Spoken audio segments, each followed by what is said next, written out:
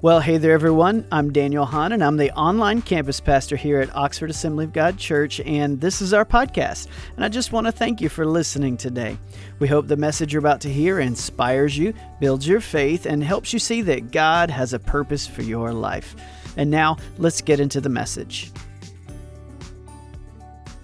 Have you ever asked yourself the question, who am I? Who am I? We often answer that question with what we do. Well, I'm a pastor. I'm a teacher. I'm a laborer. I'm a nurse. I'm a painter. I didn't ask you what you were. I said, who are you? But who am I? See, your answer will probably be based on your perspective or perception. Now, I began to wonder which one of those words was correct to use, so I looked them up. And perspective means a particular attitude toward or way of regarding something, a point of view. So from your perspective, who are you? Then perception is a way of regarding or understanding or interpreting something. So we look at something, say, I perceive, I have a perception. So either one of those words would probably work, because how you see something is very important. There's a little story that most of you have heard, but I like it, so I'm going to tell it again. But a little boy was late getting home or headed home for playing with the kids, and it was getting dark. So he cut through the cemetery so he could take a shortcut and fell into an open grave. Well, he tried to get out, but the grave was high and he couldn't get out. So he knew his mom would come looking for him for long, so he wasn't really worried. So he just sat down in the end of the grave and just waited for his mom. But he heard something coming, and it was not his mom. It was the town drunk, and he was singing loud, and he fell in the other end of the grave. And he was trying to get out. He was digging and getting like crazy, and he wasn't getting anywhere until the little boy said, "You won't get out either." But he did, because he had a different perception. Well, who am I? Who am I? I love the story that James Davis shared in his book, The Faith Book. Told the story of Theodore Roosevelt when he was president of the United States, and he had a confidant that he would often share things with, and they would talk about their perplexities, their pressures, and all the problems of the day. And they would often take a walk at night and look at the stars, and they'd look to see who would find the Andromeda Galaxy first. And the one that found it first would say, that speck of light is the Andromeda Galaxy. It's bigger than our Milky Way and contains more than 1 billion suns, each bigger than our own sun. It is only one galaxy of more than 100 million such galaxies. And after they looked at that, they made the statement, now since we have gained a better and broader perspective of life, let us retire to the bed for the evening. Because they realized that their problems, their perplexities, as great as it was as a president of the United States, compared to what is in the universe, was just a speck. Just a speck. Because it all's based on perception. Now, I realized that was a little bit old, so I thought I'd look up any new discoveries and recent space discoveries. The top 10 in 2021. I'm not going to share them all with you, but I want to just share a few. This was in 2021, so that's pretty recent, right? Matter of fact, on Christmas Day 2021, Europe and Canada launched the James Webb Space Telescope. Now, you say, well, what's the big deal about that? Most of us have heard of the Hubble telescope. You've heard of the Hubble telescope and how it really changed our perception of things? Well, the Hubble telescope circles the globe at about 200 to 300 miles away. around the earth. This James Webb telescope is supposed to circle the earth at 1 million miles out. How many knows you're just a speck? Then they discovered another black hole. This is last year. That the mass of that black hole is equal to 55 million suns. Now, I can't vouch for this. I'm just telling you that's what they say. And if you want to argue with them, they'll probably argue with you, but I don't know. Then they discovered one more, the unicorn. That's the closest black hole. And it is only 1,500 light years away. So from that perspective, who are you? Almost zilch. A speck on the screen, because from that perspective, we're nothing. But I'm glad that God does not perceive us as a nothing. I'm glad that God does not perceive us as nothing. So I asked the question, well, who are you? Well, there were two individuals in the Bible that asked the question. The first was Moses in Exodus chapter 3, verse 11. And he says, but Moses said to God, who am I, that I should go to Pharaoh and bring the children of Israel out of Egypt? He was asking a good question, because from his perspective right then, what was he? He was herding his father-in-law's sheep. He was just a speck in the desert, an insignificant someone, and yet God speaks to him and tells him, I want you to go and do something for me. And he asked that question, well, who am I to do that? He could have went back in history and said, I once grew up in the king's house. He could have said, I was once a nobody as a baby placed in a basket in the river. But he said, who am I? And this is what God said. He said, but I will be with you. And this shall be the sign for you that I have sent you. When you have brought the people out of Egypt, you shall serve God on this mountain. Then Moses said to God, if I come to the people of Israel and say to them, the God of your fathers has sent me to you, and they ask me, what is his name? What shall I say to them? And God said to Moses, I am who I am. I am who I am. And he said, say this to the people of Israel. I am has sent me to you. So Moses asked that question, well, who am I? Who am I? And like I said, you could go back and look at his history.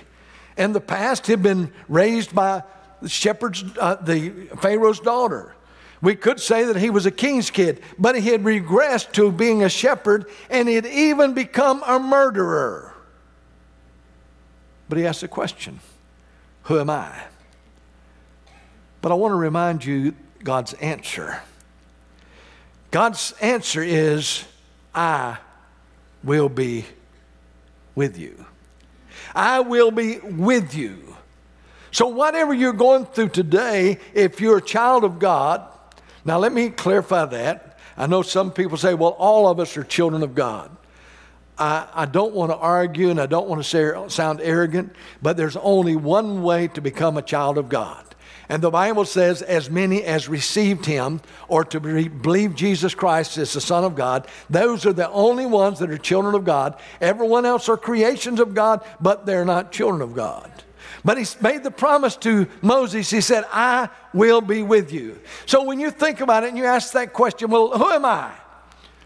Well, I can just say simply, it really doesn't matter who you are as long as you got God on your side. Because God plus you is more than enough. God plus you is majority. You're able to withstand. And that's what Moses said. And it made such an impact in Moses' life that later on when he had said, I will go with you, that whenever God was speaking to Moses and he was conversing with him, Moses told God, if you're not going with me, I don't want to go. I don't want to go. So Moses asked that question, who am I? And from a personal perspective, he might have said a nobody. And I can guarantee you, in a crowd this size and those watching online, we have all different perspectives, all different viewpoints, all different thought processes, and we ask ourselves, who am I? And some of you think so lowly of yourself that you're going to begin to think about your background, thinking about where you came from. Think about Moses. He came as a baby that was put on the river. And yes, he was adopted into the family of Pharaoh's family, but he also became a murderer and a runaway. And for 40 years, all he did, the only thing, if somebody said, well, what do you do? He said, well, I take care of my father-in-law's sheep. Some people say he was insignificant. But the problem is we do not need to perceive who we are from our perspective. Now see, Moses, the people initially rejected him because they basically asked him the same question. Who do you think you are? Who do you think you are? But later on, they found out he was a deliverer. He was the prophet. He was their inspiration. He was their leader. So that perspective changed. But what about God's perspective? See, it really doesn't matter who you think you are as long as you know who God thinks you are. In Hebrews chapter 11, it says this in verse 24. By faith, Moses, when he was grown up, refused to be called the son of Pharaoh's daughter, choosing rather to be mistreated with the people of God than to enjoy the fleeting pleasures of sin. He considered the reproach of Christ greater wealth than the treasures of Egypt, for he was looking to the reward. By faith he left Egypt, not being afraid of the anger of the king, for he endured as seeing him who is invisible. By faith he kept the Passover and sprinkled the blood, so that the destroyer of the firstborn might not touch him. See, by faith he became not what he thought he was going to be, but what God destined him to be. Who am I? Who am I?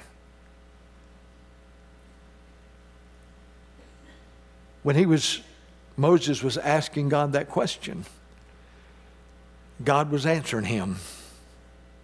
He said, I see you.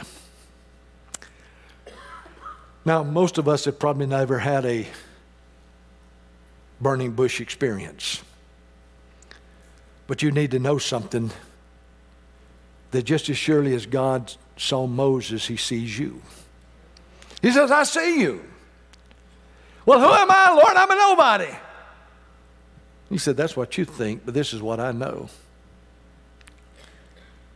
See, God was answering Moses because Moses, he knew what Moses was going through. And he thought that Moses thought he was just a speck on the universal plan. But God says, no, I've got a work for you to do. I know who you are. And if we're known by the Almighty God, that's really all that we need to know Him by. See, now the next person to ask the question, who am I, was a guy by the name of David. It's interesting. Go to 1 Samuel chapter 18, verse 17. Then Saul said to David, here's my elder daughter Merab. I will give her to you for a wife. Only be valiant for me and fight the Lord's battle. For Saul thought, let not my hand be against him, but let the hand of the Philistines be against him. And David said to Saul, who am I? And who are my relatives, my father's clan in Israel, that I should be the son-in-law of the king? Now think about it. Now, I don't know many of you real personally. I don't know your background. Some of you might have been born in a prestigious family. You might can trace your background all the way back to the Mayflower or before. You may be somebody really, really, really famous. But I also dare say there's probably some of you in here that were a lot like David. Who am I to marry the king's daughter? Now, we've not had kings, but how many of you guys think that you would have been qualified to go marry the descendants of the Queen of England or the King of England. Yeah, I'm the one. Dream on. Dream on, because you're not. And that was David said, who am I? Who am I?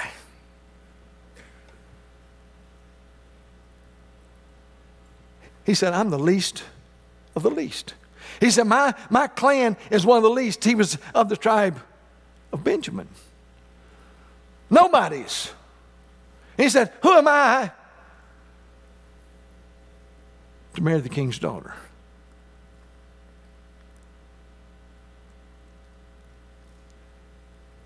Who am I? Now, some of you are sitting around there and you're asking that question, well, who am I? I'm the least of the least of the least. Let me just make sure I'm not speaking just about. How many of you grew up knowing that in many people's eyes you were not one of them? That you were one of them. Okay? Okay, so now I know there's some people out there that understand where I'm coming from. Who am I? That's what David was asking. Who am I? But you know, David asked it again. So if you go over to 2 Samuel, you got that? 2 Samuel chapter 7, verse 18. Then King David went in and sat before the Lord and said, who am I, O Lord God? And what is my house that you have brought me thus far? What's he saying? What he was saying, he said, look what the Lord has done. I was there and now I am here.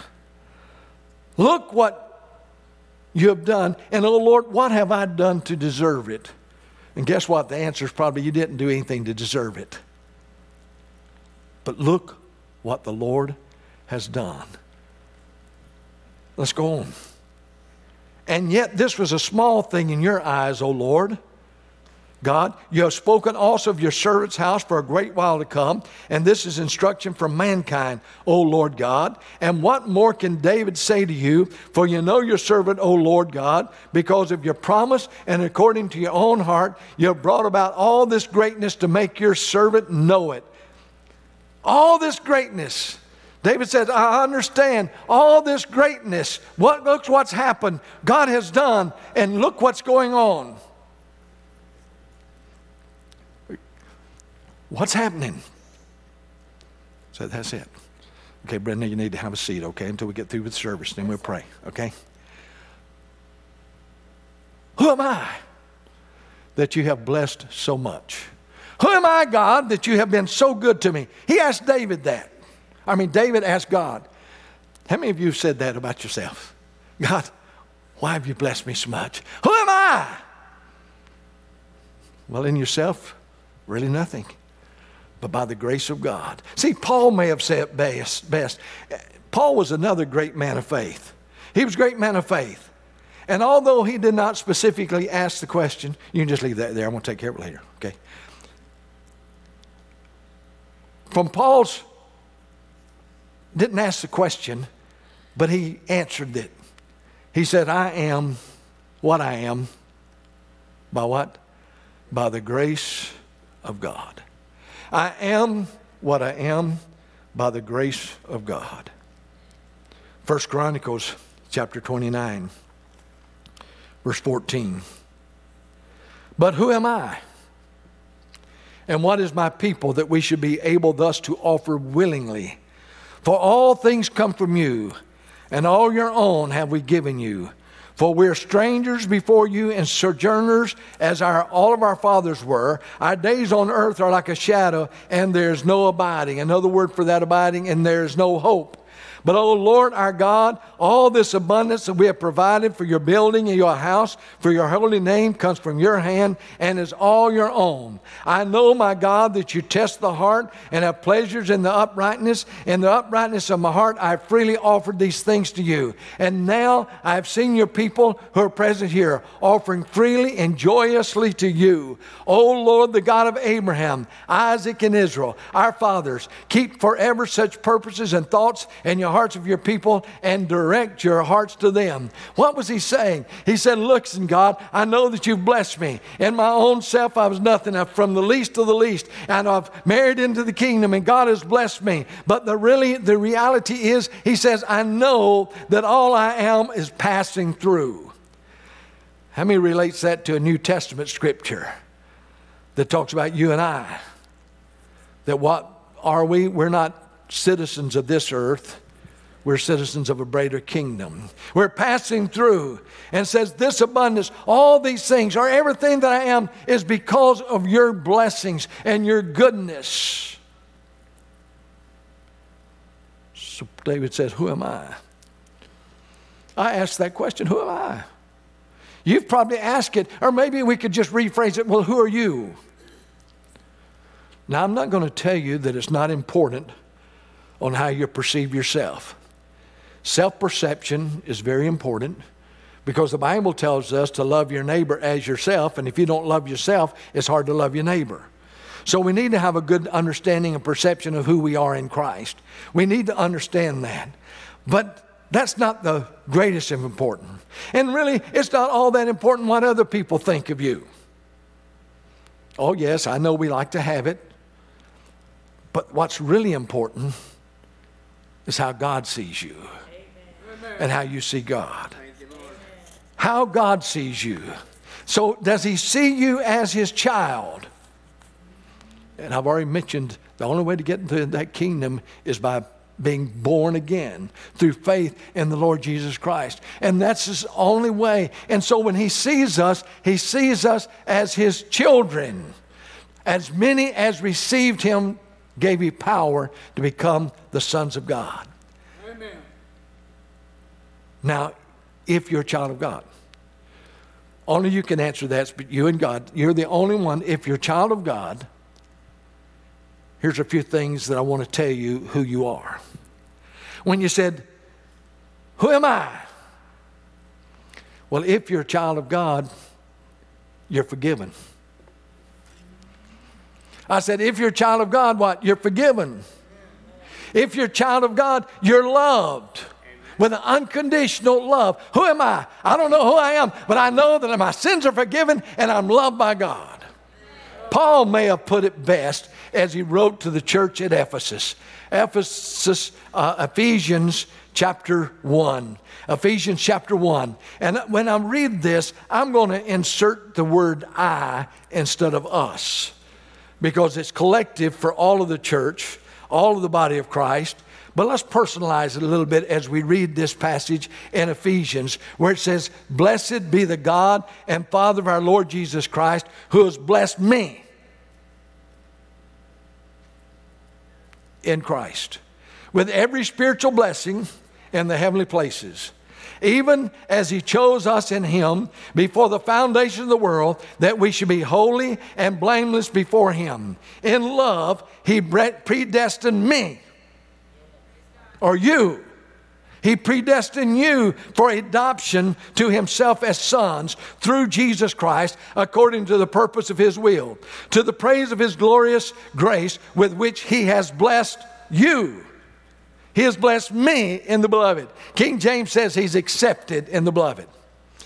Have any of you in all your life, have you ever been pushed aside and rejected?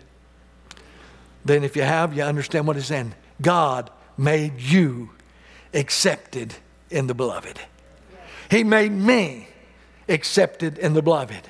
So whenever I begin to ask, who am I? Yeah, I'm just a little blip on the screen, but I've been accepted in the beloved. I've been forgiven. I've been redeemed. In him, we have redemption through his blood, the forgiveness of our trespasses, according to the riches of his grace, which he lavished upon us in all wisdom and insight, making known to me the mystery of his will, according to his purpose, which he set forth in Christ, as a plan for the fullness of time, to unite all things in him, things in heaven and things on earth. In him I have obtained an inheritance. Oh, I haven't obtained an inheritance.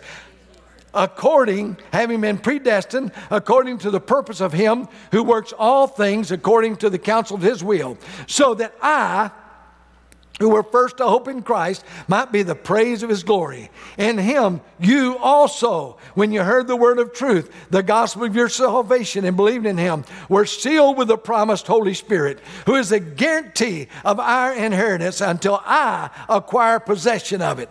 Whoa, to the praise of his glory. For this reason, because I've heard of your faith in the Lord Jesus and your love toward all the saints, I do not cease to give thanks for you, remembering you in my prayers, that the God of our Lord Jesus Christ, the Father of glory, may give you the spirit of wisdom and the revelation of the knowledge of him, having the eyes of your heart enlightened, that you may know what is the hope to which he has called you, what are the riches of his glorious inheritance in the saints, and what is the immeasurable greatness of his power to us who believe, according to the working of his great might, that he worked in Christ when he raised him from the dead and seated him at the right hand in the heavenly places, far above all rule and authority and power and dominion, and above every name that is named, not in this age, but also in the one to come. And he put all things under his feet, and gave him as head over all things to the church, which is his body, the fullness of him who fills all in all. That is who you are. As a child of God, that is who I am. I wasn't going to share this morning, but I really feel compelled to. Something that I ran across last week as I was doing a funeral. I've used this passage numerous times. But in 2 Samuel chapter 12 tells a heartbreaking story of David with an infant son that was sick. And he prayed, and he fasted, and he prayed, and he fasted. Everybody became concerned about him because he was not eating. And the baby died. And when David began to take off his mourning clothes, he began to get back on with life. They asked him, well, while the baby was sick, you wouldn't eat, you were praying, but now he's dead. And he summed it up by saying, while he was alive, I still had hope that God would resurrect him or heal him. But now that he's gone, I cannot bring him back. But I can go to him. I can go to him. The promise. The promise. Now this is what I'd never seen before. I'd used that passage several times, and I needed to read 2 more verses.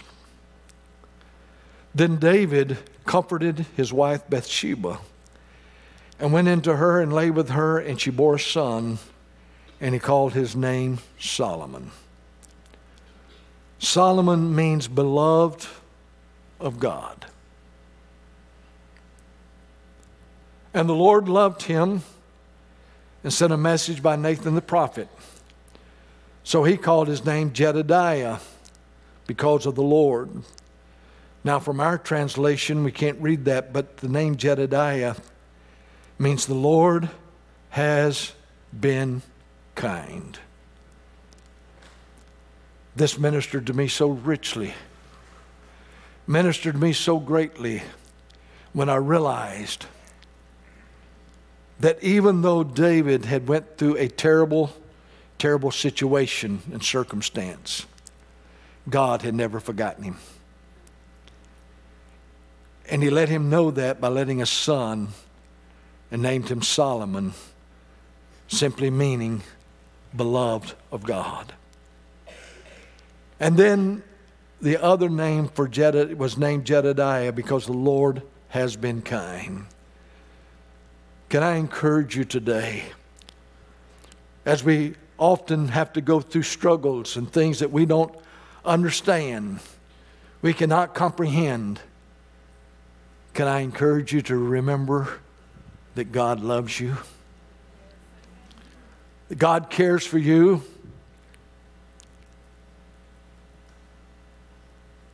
And and He is kind to you.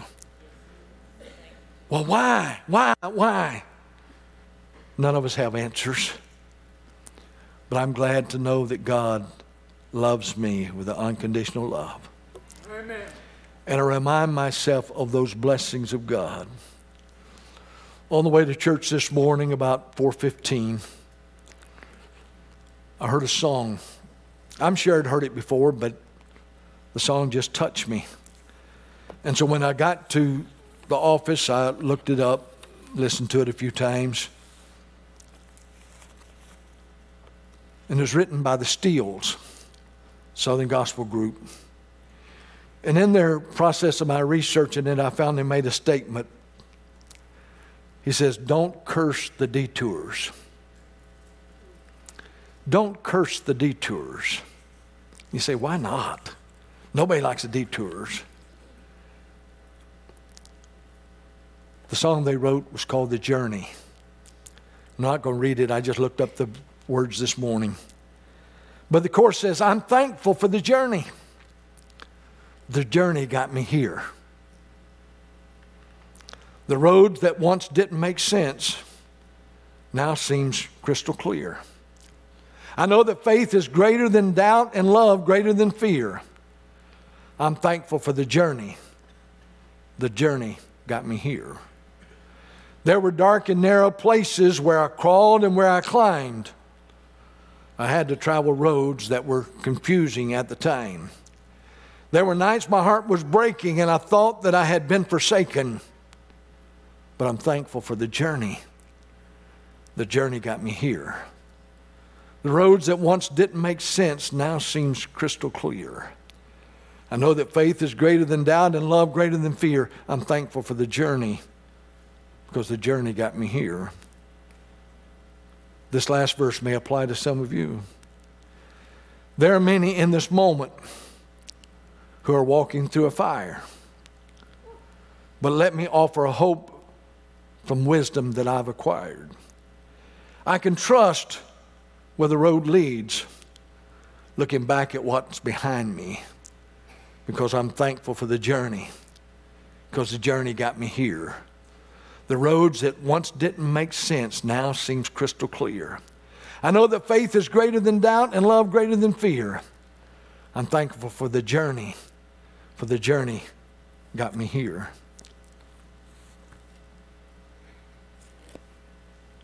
Trusting. Asking the question, Lord, who am I? God gave me that message earlier in the week. And I've meditated it all week and saying, well, who am I? Who am I? And in my own strength, my own ability, I'd say I'm nothing. But I am what I am by the grace of God. And every one of the promises in the Bible I can claim. Doesn't make it that He's going to answer all my prayers the way that I think He should, because I've come to the conclusion He knows a lot more than I do. But I'm glad. I'm glad. I'm thankful for the journey, because the journey got me here. What do you mean here? Where I am today. Where you are today. If it hadn't been for your journey, guess what? You wouldn't be there. All the sad times, the good times, the blessed times, the night times, the day times. I'm thankful for the journey. Thankful for the journey. And I'm glad that I can say that last phrase. I can trust where the road leads, looking back at what's behind me. David was devastated at the loss of his son, but God comforted him and reminded him, I love you. I'm kind to you. And I believe that's the message God wants you to hear today. That you're going through a struggle, going through a different time. You say, well, who am I? Who am I? And you say, well, in the glimpse of eternity or in this whole universe, just blips on the screen. But in the eyes of Jesus Christ, you know what? You're written on the palm of his hand. He loves you.